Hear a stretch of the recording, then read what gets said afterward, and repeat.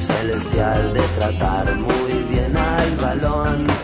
Es un guerrero, es un ángel y se le ven las alas heridas. Es la Biblia junto al calefón.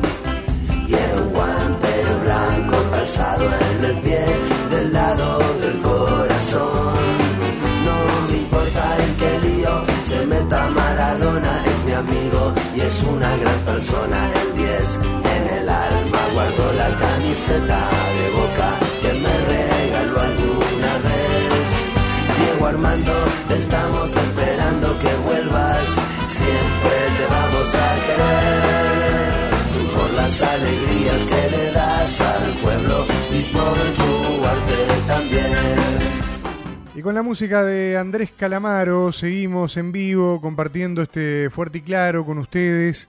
En el día de hoy claramente vamos a hablar de la figura de Diego Armando Maradona, claramente vamos a hablar de este mago del fútbol que evidentemente nos acompaña en el recuerdo después de la noticia de su desaparición física y de toda la polémica que ha estado en torno a su vida. Pero hoy para hablar de la combinación entre Maradona y ya no solo el fútbol, sino las producciones audiovisuales que están, si se quiere, disponibles a través de distintas plataformas para poder conocer un poco más de la vida o algunas aristas de la vida de Maradona que no son tan conocidas. Bajó un poco la espuma del impacto de la muerte, capaz que en esta sociedad de la velocidad bajó más rápido de lo que podría haber bajado una muerte tan importante y tan impactante como la de Maradona en comparación con lo que hubiera ocurrido si Maradona hubiera muerto hace 10 o 15 años atrás. Pero la cuestión es que Maradona se murió, la cuestión es que Maradona ya no está entre nosotros, está el recuerdo, está la magia, están los videos, está el legado futbolístico y cultural de la figura de Maradona, y está del otro lado de la línea nuestro querido amigo Nicolás Tabarez, periodista del diario El Observador, al cual le voy a dar las muy buenas tardes para profundizar un poco más en todo este tema. Nico, qué gusto saludarte, bienvenido. Hola Martín, muchas gracias. Y bueno, sí, venimos para hablar de esta muerte, pero también de todo el legado audiovisual que dejó, que más allá del impacto, ya en vida había provocado un montón de producciones que vale mucho la pena ver y que ya valían en ese momento y que ahora, bueno, que se resignifican de otra forma, también lo vale. Sin lugar a dudas. Primero que nada, a vos en particular, ¿cómo te cayó la noticia y cómo la procesaste como periodista, ¿no? Porque yo decía recién, vivimos en una sociedad donde la velocidad de todo hace que todo lo que hoy es noticia e impacto ya mañana sea cambiado por algo nuevo, ¿no? Y de repente, está bien, se le dio evidentemente la relevancia de lo que implicaba la pérdida física de lo que algunos dicen fue el mejor jugador del mundo, pero la realidad es que uno tiene la impresión de que hubo otras muertes fuertes, importantes en la historia, que han tenido, inclusive, han dejado una zanja más profunda en cuanto a la permanencia en las noticias, ¿no? Y uno como que ve que ahora ya una cosa le va dejando lugar a otra. ¿Vos cómo lo viviste? Sí, creo que bueno, que en realidad fue un poco al revés de lo que pasa, ¿no? Un poco al revés de esto que vos decías, al menos en algunos sentidos, de que al punto de que ya pasó casi que una semana, un poquito más de una semana, y sigue siendo un tema que se sigue hablando, y un poco también más allá de su legado, después, bueno, todo lo que fue también el catastrófico funeral y velorio.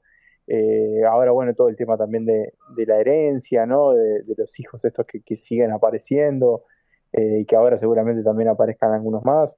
Todo el legado deportivo también que dejó, la figura tan polémica que fue.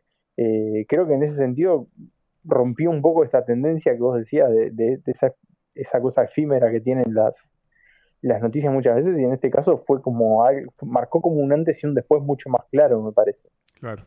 Sí, sin lugar a dudas.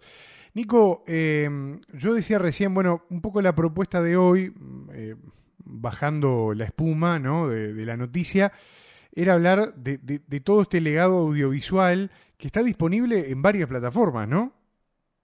Sí, exactamente, en varias de las plataformas que hoy por hoy tenemos de este menú cada vez más grande, Sí, hay varias producciones, sobre todo a nivel de documental, bueno, es un género que se ha metido bastante con la figura de Maradona. En caso de ficción, es muy poco lo que se hizo y muy poco también lo que se puede ver. Hay más proyectos que lo retratan de una forma más lateral, que lo incluyen en la historia de una forma más lateral, ya sea sobre todo desde el humor o, bueno, algunos toques también de una parte más dramática, pero siempre es como una figura que está un poco por fuera, y que lo que va a cambiar un poco esa tendencia es una serie, en realidad, no tanto una película. Es una serie que está en producción, que la va a estrenar la plataforma Amazon en los próximos meses. Todavía no tiene una fecha concreta, pero se sabe que ya se filmó una buena parte y que ya está en camino. Es una serie que se va a llamar Maradona, Sueño Bendito, que va, bueno, a repasar toda la vida desde su infancia hasta incluso los últimos años, eh, y que tiene el visto bueno, que tenía, mejor dicho, el visto bueno del propio Maradona.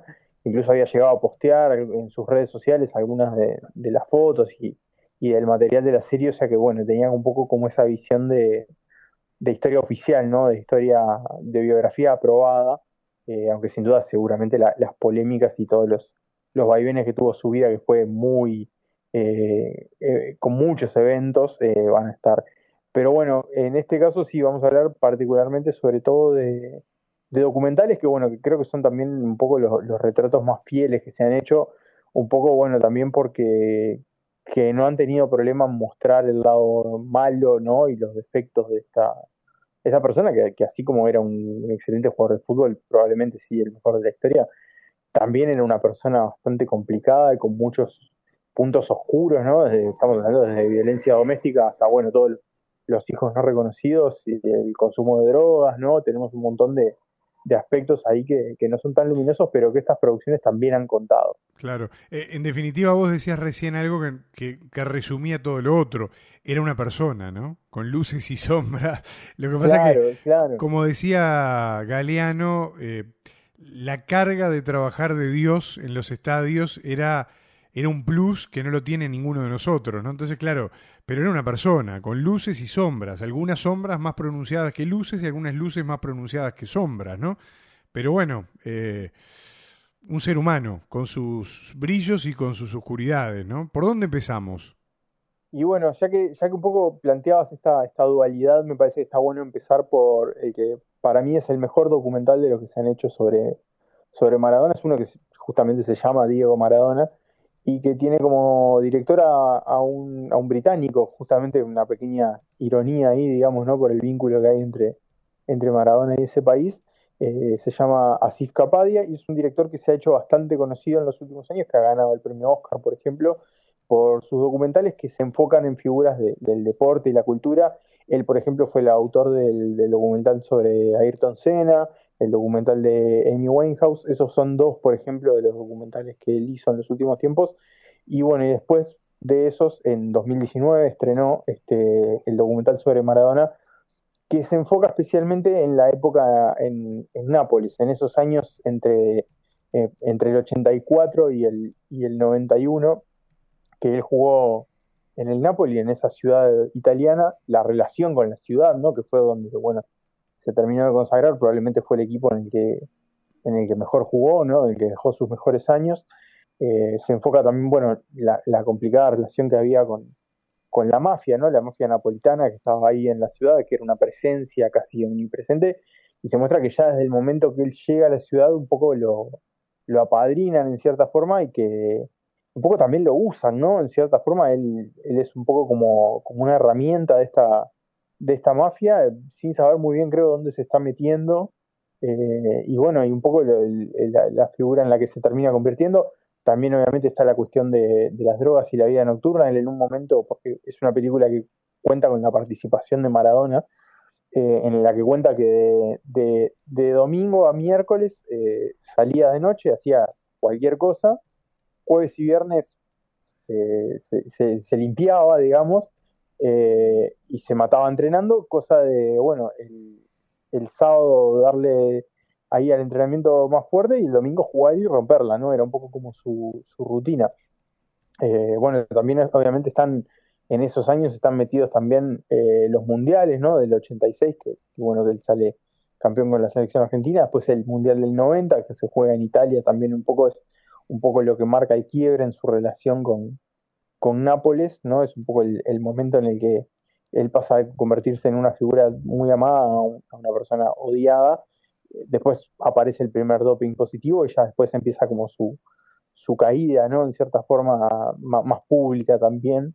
Pero bueno, el documental tiene, como te decía, tiene la voz de Maradona, tiene también a Guillermo Coppola, a Claudia Villafañe, también tiene a Fernando Signorini, el preparador físico que lo puso a punto varias veces a lo largo de su carrera y que un poco plantea, él es una de las voces del documental que plantea esa dualidad que decíamos, ¿no? Entre la persona y la figura pública. Signorini en la película dice que, bueno, que por un lado estaba Diego y por otro lado estaba Maradona. Dice, la frase es algo así como: con Diego voy hasta el fin del mundo y con Maradona no doy ni un paso. Que un poco, bueno, es un poco el retrato que hace la película de esa dualidad, Qué ¿no? brutal, claro, claro.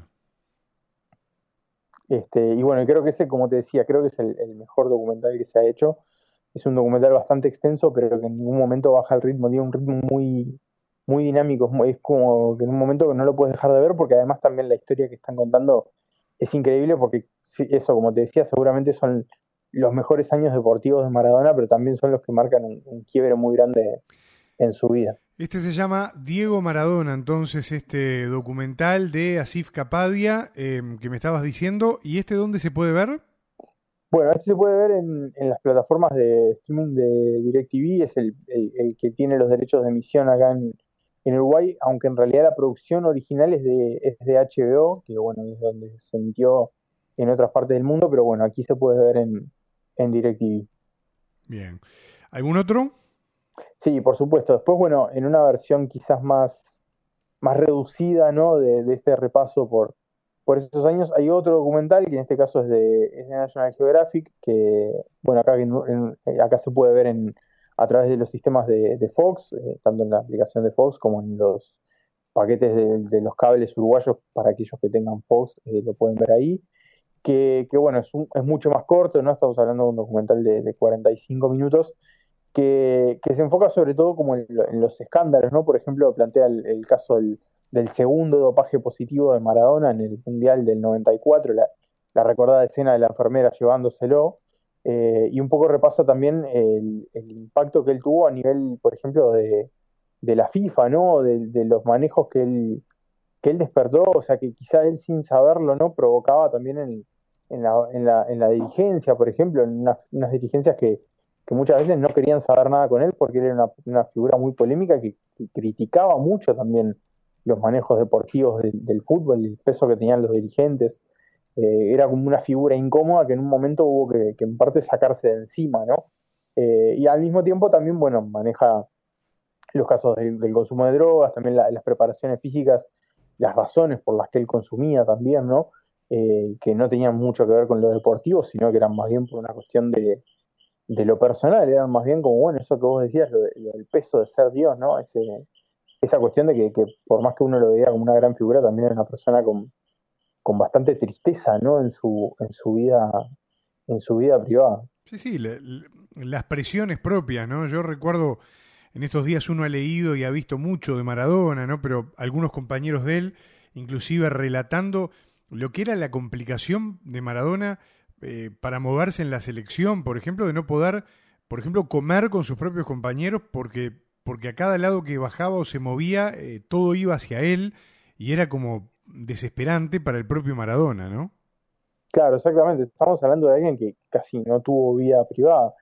Y en ese sentido, un poco, uno de los más recientes que se han hecho, que un poco ya lo refleja como en su faceta más de entrenador, es un documental que está en Netflix. En este caso estamos hablando de una serie bueno, que se llama Maradona en Sinaloa y que justamente refleja su etapa como entrenador de Dorados de Sinaloa, el equipo de la segunda división que le asignan la misión de llevarlos a primera división. Maradona en Y un poco Sinaloa, ¿es este? en Sinaloa, exactamente, en México. Sí, este es de Netflix, ¿no? Eh, Ese está en Netflix, exactamente, y bueno, y cubre ese periodo ahí entre 2018 y 2019, o sea que estamos hablando de que es algo bastante reciente, que bueno, que lo plantea un poco como llegando a esta ciudad que está un poco ahí como en esa situación complicada, en el equipo que está en una situación bastante complicada, y el vínculo que él empieza a generar, no solo con el equipo, sino también con la gente. Básicamente es una ciudad en la que este hombre viene a revolucionar.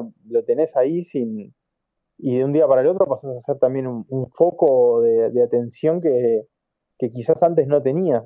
Y un poco también refleja eso y refleja un poco la intimidad, ¿no? De los vestuarios y un poco también los entrenamientos, bueno, que es un retrato bastante interesante, aunque bueno, en este caso sí estamos hablando de una versión un poquito más edulcorada, si se quiere también, ¿no? Claro. De ese retrato. Y me imagino también el vínculo con el narcotráfico, ¿no? Sí, no está muy retratado, por eso te decía también que es como una versión bastante edulcorada, de que bueno, él llega a una de las ciudades que también tiene una fama ganada también por, bueno, eso sí, justamente por el crimen, los carteles de droga, ¿no? Pero bueno, eso casi que ni se menciona. Y después, bueno, por último tenemos uno de los más conocidos que ya tiene unos cuantos años y que se puede ver en YouTube. En realidad ni siquiera es necesaria una plataforma particular, sino que está de forma bastante accesible, que es, bueno, Maradona por Kusturica, ¿no? Justamente el retrato que hace Emir Kusturica, el director serbio, así como lo hizo hace poco con Mujica, por ejemplo, este documental bueno, que es un poco también como una cosa de homenaje en vida, porque también es una cosa muy benévola que se enfoca particularmente en el impacto de la figura, ¿no? Eh, Plantea, por ejemplo, bueno, cuenta la historia de la iglesia maradoniana que hay en Argentina, y refleja mucho la relación también de Maradona con los líderes políticos de la izquierda latinoamericana, como, bueno, Hugo Chávez, pero sobre todo Fidel Castro. Muestra mucho de Maradona en Cuba, que era un poco los años en los que se filmó, era cuando Maradona estaba en la isla haciendo sus tratamientos, ¿no? En esos años.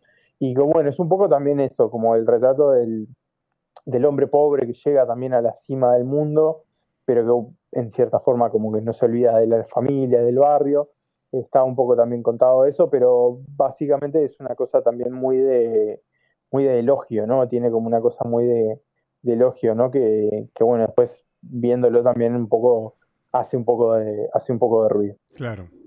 Sí, sí, evidentemente un homenaje en vida, que como todo homenaje, si uno se va a poner a ver un homenaje, se supone que en alguna medida comulga con, digamos, la línea, por así decirlo, de la persona que está siendo homenajeada, ¿no? Porque en realidad ahí no estás viendo un documental donde se va a cuestionar, en este caso, la figura de Maradona, ¿no?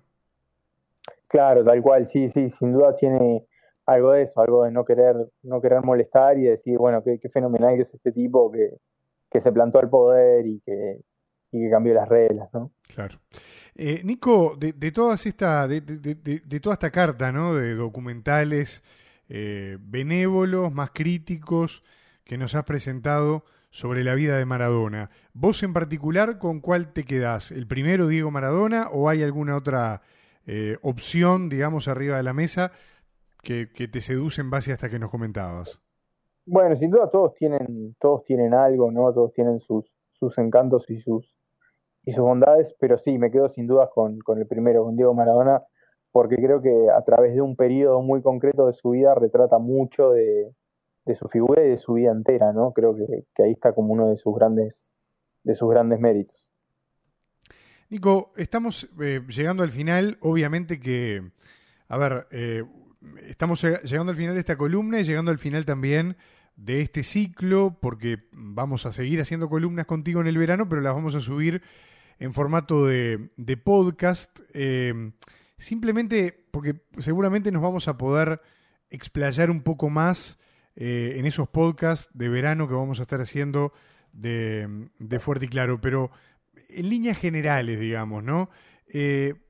¿Con qué sensación te has quedado de este 2020 que fue muy raro, que fue muy, muy duro, que impactó en todo, inclusive en la industria del entretenimiento y de la cultura, que es en lo que vos te estás especializando, y que nos ha también de alguna forma, a ver, condicionado el desarrollo de esta columna, porque en un año normal hasta hubiéramos hablado más veces, porque seguramente iba a haber mucho más estrenos y muchas más novedades, ¿no?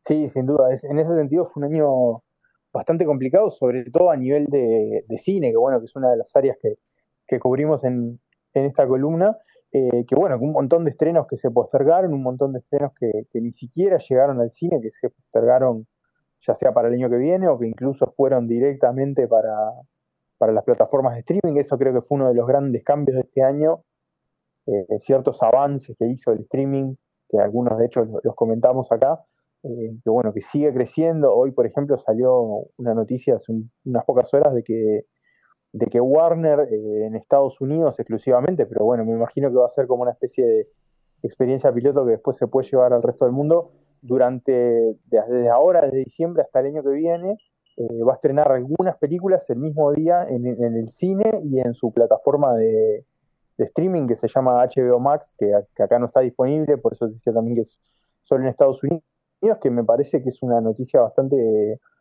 llamativa, porque es una apuesta muy grande al streaming y también un golpe muy duro para el cine, ¿no? Porque si bien hay gente que sin duda va a preferir todavía seguir yendo a la sala, te abre una opción que bueno, que para mucha gente sin duda va a ser mucho más atractiva, poder ver la misma película en casa sin tener que ir al cine y gastar en una entrada, sino que ya pagando lo que uno paga mensualmente por el servicio de streaming. Por ese lado, bueno, es un año que creo que, así como demostró que, por ejemplo, los músicos pueden tocar por streaming de acá en más sin necesidad de que haya una pandemia en curso, bueno, creo que en ese sentido para el mundo audiovisual también marcó un crecimiento muy importante. En el sentido, bueno, también de que el streaming sí tuvo sus estrenos, sí tuvo series que se convirtieron en fenómenos, sí tuvo programas que, bueno, que dominaron la conversación, tanto películas como series, ¿no? Pero ambos formatos, lo digo más en un sentido general. O sea que creo que fue un año que igual tuvo sus cuestiones. Creo que en realidad también al haber un poco menos de producción, la cosa se centralizó más en ciertos contenidos, que bueno, que eso a veces en un año más normal está todo como muy disperso. Creo que en este año también hubo como fenómenos que en un momento parecía que nadie estaba viendo otra cosa, que a veces está bueno también porque bueno, se favorece la conversación. Y bueno, o sea que creo que en realidad un poco fue un año complejo, entreverado, porque lo fue para toda la cultura en general, pero que a su vez tuvo sus momentos.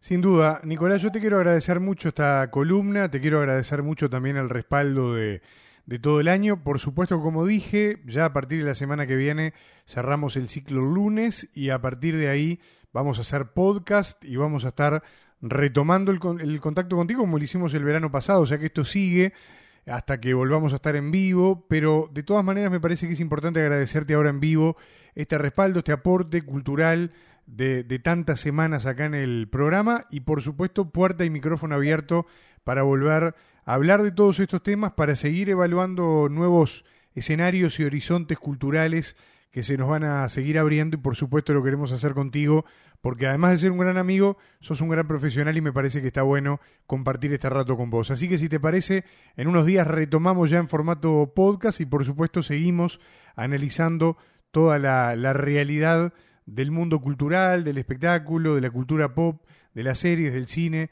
de la literatura contigo en este Fuerte y Claro. Un abrazo muy grande y gracias en serio por haber estado un año más con nosotros acá en el programa, ¿eh? Bueno, muchas gracias Martín por tus palabras. Para mí obviamente es un placer estar en este espacio y bueno, sí, seguiremos adelante. Así que bueno, muchas gracias de vuelta.